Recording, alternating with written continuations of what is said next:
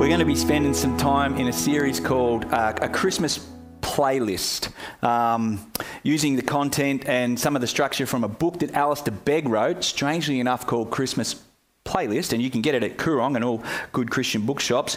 And so that's going to be our thing for Advent, this series called Christmas Playlist. So let's get into that. We'll get at that, and we'll pray, and we'll have a look at this song. It's actually a song that Prudence read to us this morning. Loving God, once again, we want to bring ourselves before you. So thankful that we gather like this, that we can make much of you, that we can sing to you, that our hearts can take the truths that you have revealed about yourself to us and how they intersect with our lives, and then we can give worship and song to that, and we're grateful for it. We pray this morning that as we look at your word, that you have also given to us in this Gospel of Luke and this song that you inspired in your servant Mary, that we would learn more of who you are, that our hearts would be warmed with affection for you, and that would characterize the way we live and how we understand you. And we just pray these things in Jesus' name. Amen. Well, we haven't, I think, I read through all of the reports that are going to be presented later on, and they all said it hasn't been a normal year. It's been an unusual year, and we still live in somewhat of an unusual environment. But there's one thing that never changes about any year, and that is the telltale signs that we're heading into the festive season, that we're heading into Christmas, that we're heading into this Advent season, as we would call it. And one of the things that begins to pop up that lets us know that Christmas is on the way is Christmas trees. And these ones just magically sprung up here this morning. It's normally Coles that gets off the mark first with their indicators that Christmas is coming, Coles and Woolworths, and they start to stock Christmas decorations in their stores sort of around September, October. It's not quite as bad as when they stock hot cross buns on Boxing Day, but that's what they do. But they were kind of caught out this year a little bit as people really started to put their Christmas trees up a lot earlier, and it was kind of like they're trying to shake off, I think, some of the languishing effects of the pandemic and just wanting to get into Christmas. It's one of those hot one of those hot button issues, though, isn't it? Christmas trees. When is too early? Like we need another one of those going around. When is it too early or too late to put up our Christmas trees? That kind of thing. But since our girls have left home, our Christmas tree, it spends a lot more time in the box. It's still there. It would normally have been up for 2 months if Amy had been home, but there it is. Another sign that Christmas is on the way is that our Netflix and our streaming platforms have all upgraded the content to align with the season, which is great because we get to watch those great Christmas classics like Iron Man 3 and Die Hard and The Grinch, just what I would call must-watch Christmas movies. Then we have the appearance of nativity. Are you kind of questioning that Iron Man 3 is a Christmas movie? Is that what's going on over there? You need The Grinch. Okay, that's okay. Another. See what happens when I go away for a week? Lose my mind. Then we have the appearance of nativity scenes, which always kind of do my head in a little bit. They're always so strangely calm and peaceful. Mary and Joseph, who have some very well-trained sheep and cows, a donkey and maybe a rogue camel, they're all just watching mum and dad as they're putting little baby Jesus to sleep in the hay. He's not complaining, no crying he makes as the song Away in a Manger goes. I don't know who wrote Away in a Manger. They attribute it to Martin Luther for a little bit, but that wasn't true. But whoever wrote it had not been in the same birthing suites that I had been in. Messy. Just crazy. Sandy did not look like she'd just come from a day at the spa, nice blue dress and all that kind of thing. It wasn't peaceful, even without the animals and the presence of actual beds and good drugs. Away in a Manger is actually a song that takes us further away from the real Christmas story, actually. There is another indicator that Christmas is around the corner, And it's a little more subtle and it happens without us knowing, but it happens. But as you're trying to work out whether you'll buy a home brand Christmas pudding or maybe a Maggie Beer Christmas pudding, you notice that you're singing along to Silent Night or Hark the Herald Angels Sing, or maybe All I Want for Christmas from Mariah Carey, hopefully not Away in a Manger. And you think, why am I singing that song? And then you realise it's the in-store music that's playing. And just like that, the message of Christmas, whether it's a religious one, a sentimental one, a cheesy one from Mariah Carey, is the background playlist to this season. Just washing over us as we go about our business, washing over us as we prepare for feasts, as we prepare for fights.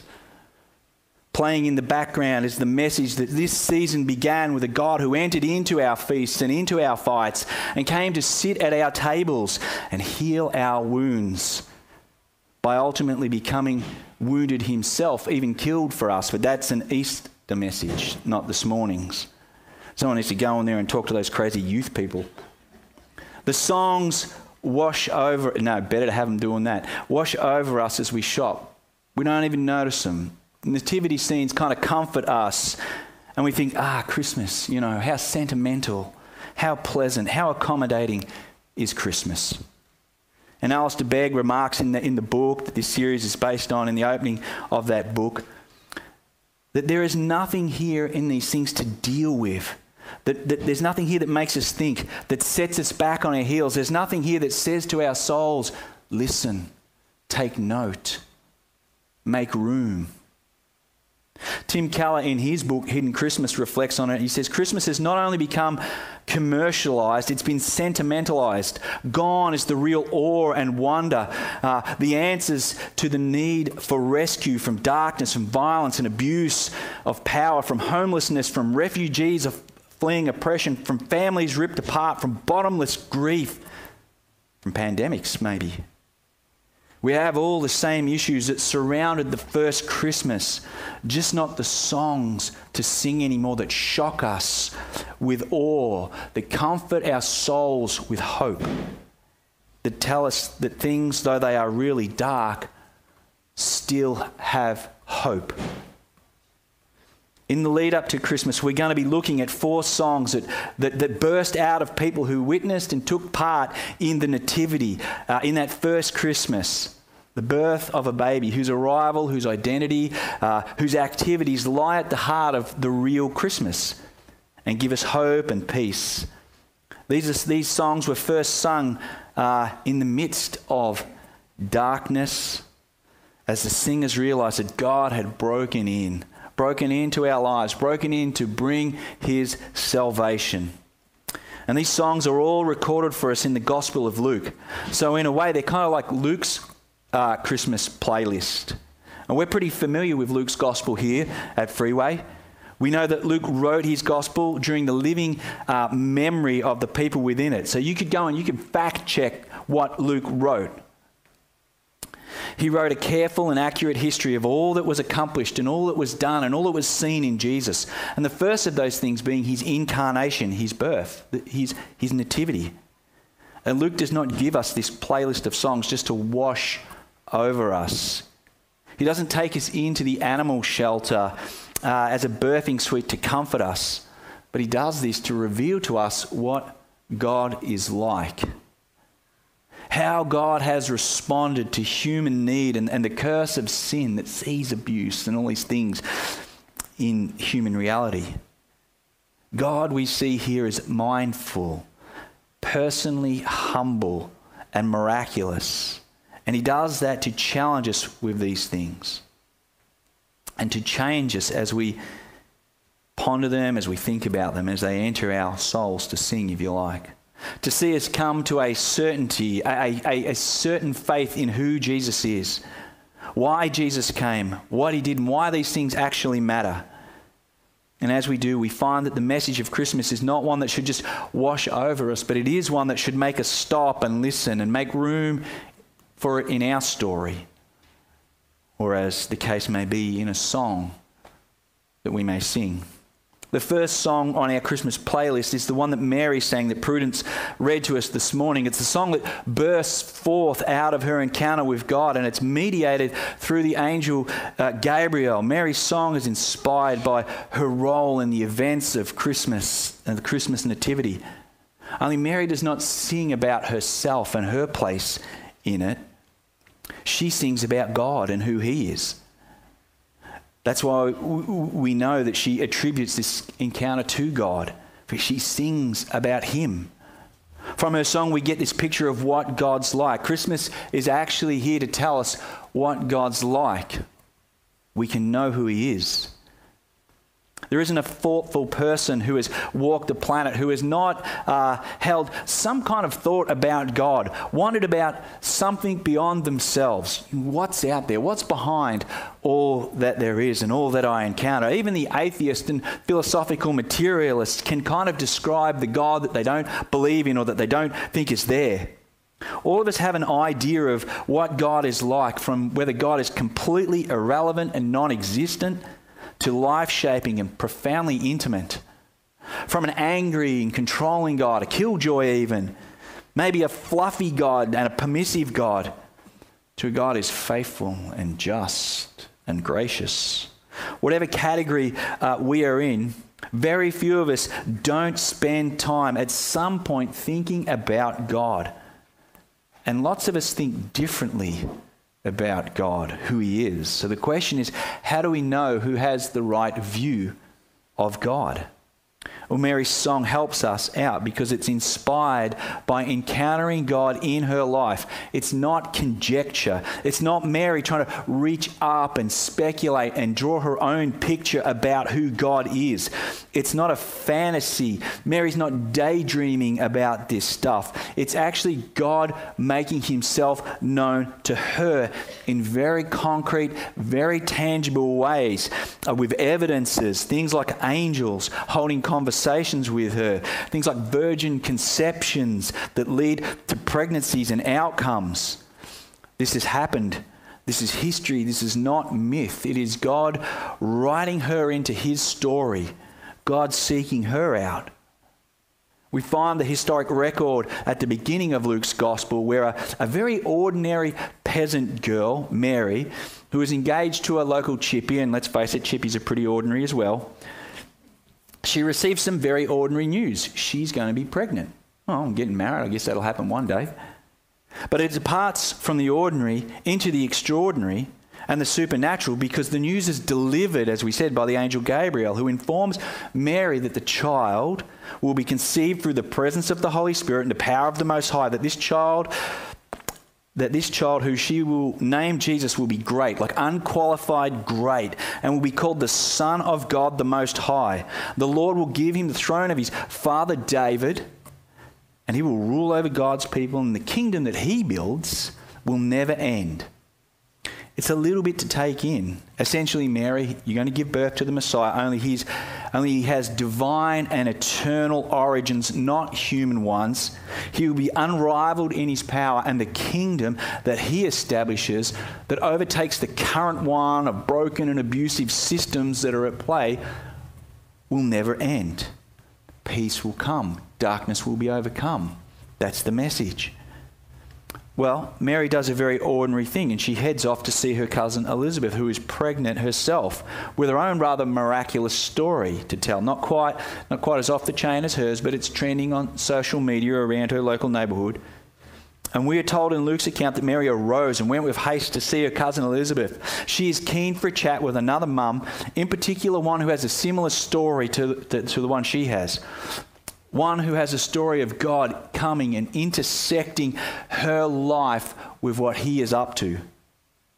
What a conversation that must have been as they shared how God had chosen them to bear children of promise. They were the first to know that God had come to save his people. They were the first to know about the first Christmas. But this time with Elizabeth is enough to drop all the pondering and thinking about God that is in Mary's mind, to drop it down into her heart. It is Elizabeth's affirmation that Mary carries the child of promise, as she refers to the child in Mary as her Lord. using the language of Psalm 110, verse 1 there. Well, Mary just explodes with her own song of praise from her heart as Elizabeth's words finally help her grasp everything that she has been trying to make sense of since she first got the message, since first God came to her and began to talk to her about the news of Jesus. Days of thinking now find expression in this first Christmas carol that was ever written, the Magnificat, giving us a song of what God is like from someone who has had God write them in to his story. And Mary said, "My soul glorifies the Lord, and my spirit rejoices in God, my Saviour. For he has been mindful of the humble estate of his servant. From now on, all generations will call me blessed, for the Mighty One has done great things for me. Holy is his name.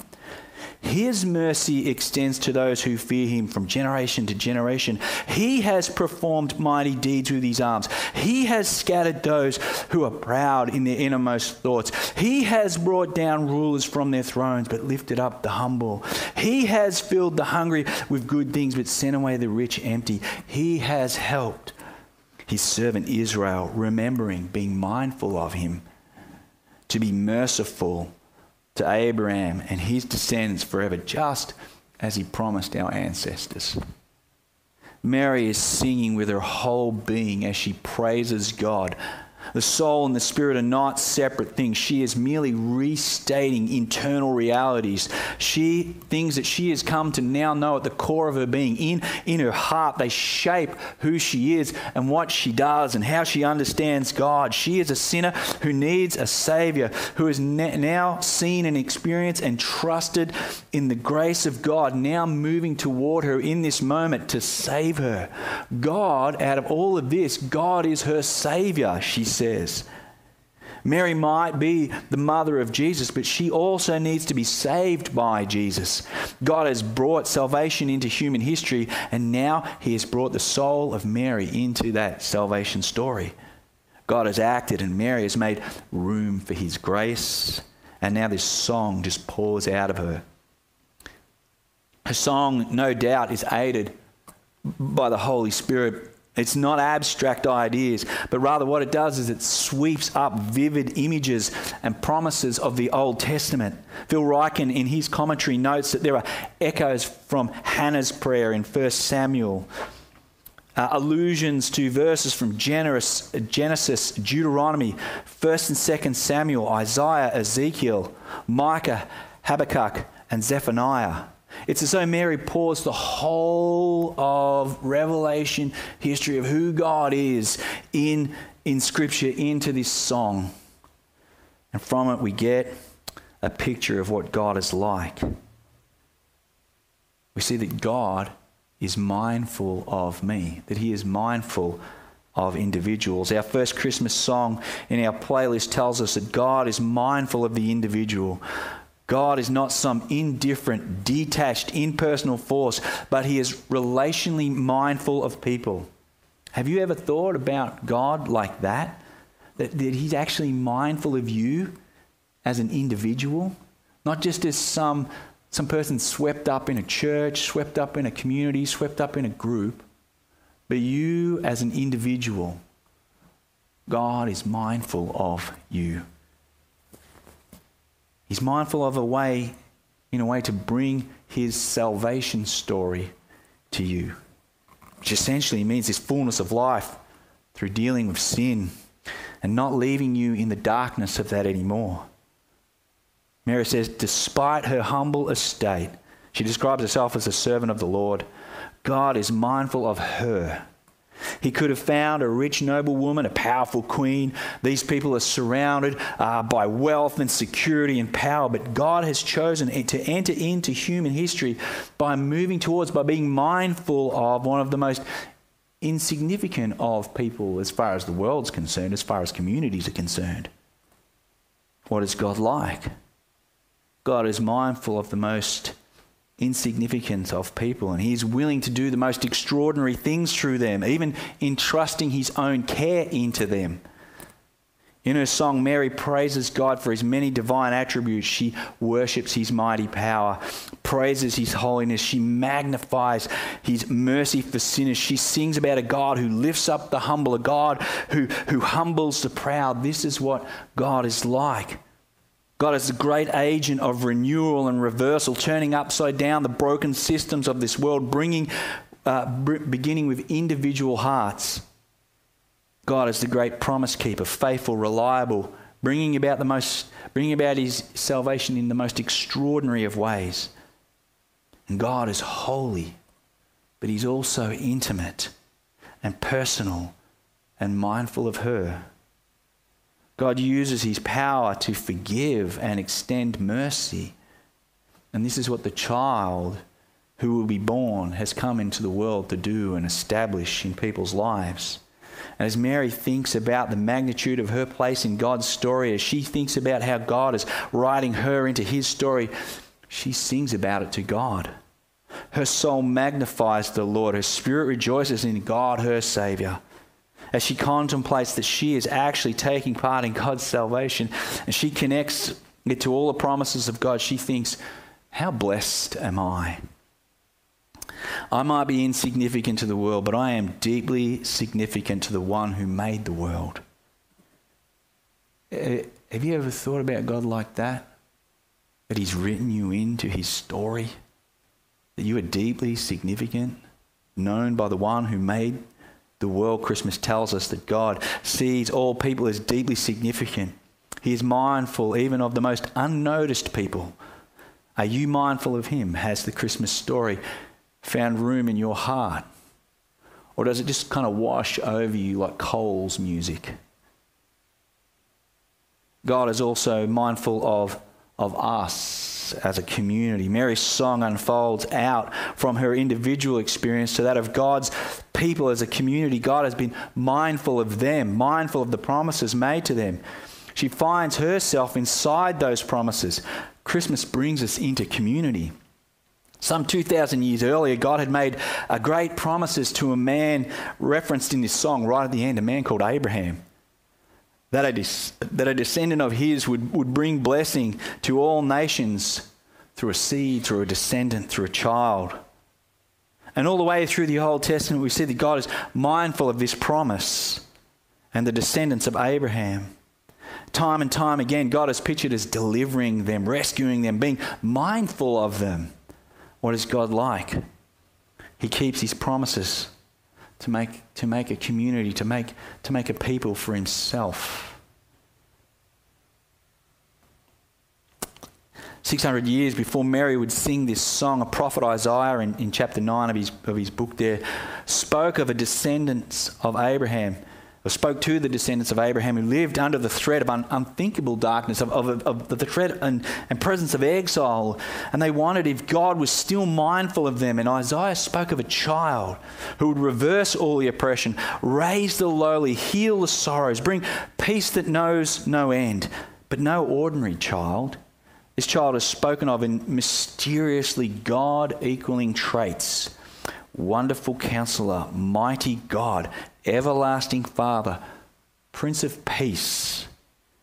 It made no sense until now, until Mary sings this song of how God has been mindful to be merciful, to bring salvation to his people as he promised through a child.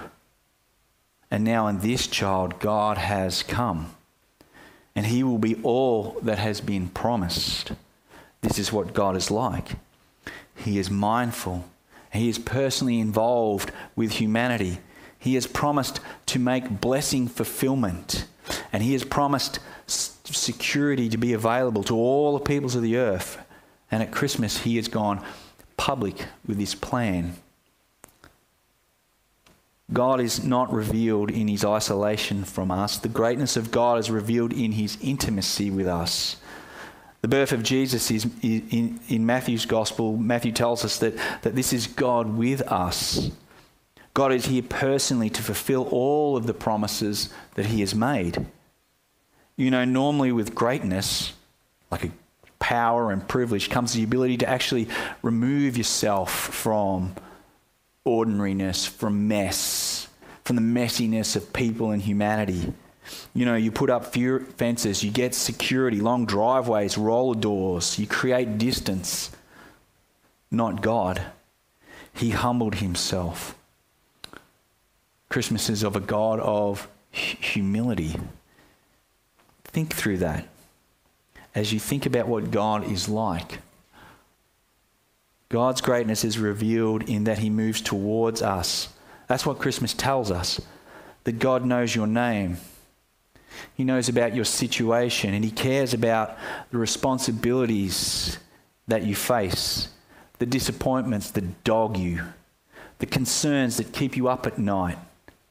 God knows your dreams and your aspirations, the moments that bring you joy and give you delight. God is mindful of you and your place in the world.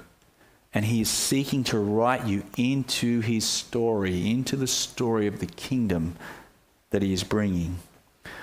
That should make your heart sing as it did Mary's. But not in some sentimental way, some cheesy way. There's nothing sentimental or cheesy about Christmas. Mary's song tells us what God is like. He is mindful of us, but not in a vague and abstract way, in personal ways, in deliberate ways, in ways that demand that we make room for him as Lord and Saviour. And in doing so, have our lives healed, our pride humble, our lowliness raised up, our sin replaced with his presence. And this morning, as we hear this song, as we listen to this first song on our Christmas playlist, the question is, have you made room for a God like this? Let's pray. Lord, we thank you again this morning that you don't leave us in conjecture, that you don't leave us scratching around trying to work out who you are from merely from creation, merely from the great things that we enjoy and experience, but you have moved into our lives. You have revealed who you are to us. And as that knowledge enters our head, drops down into our heart, our response is to sing with praise as we think about all that you are doing for us. Our prayer here is that we would make room for this God. As we go into this Christmas season, there's going to be a lot to do. Plenty of things going to crowd our lives. Would we make room for the God who made room for us this Christmas season? And we pray these things in Jesus' name. Amen.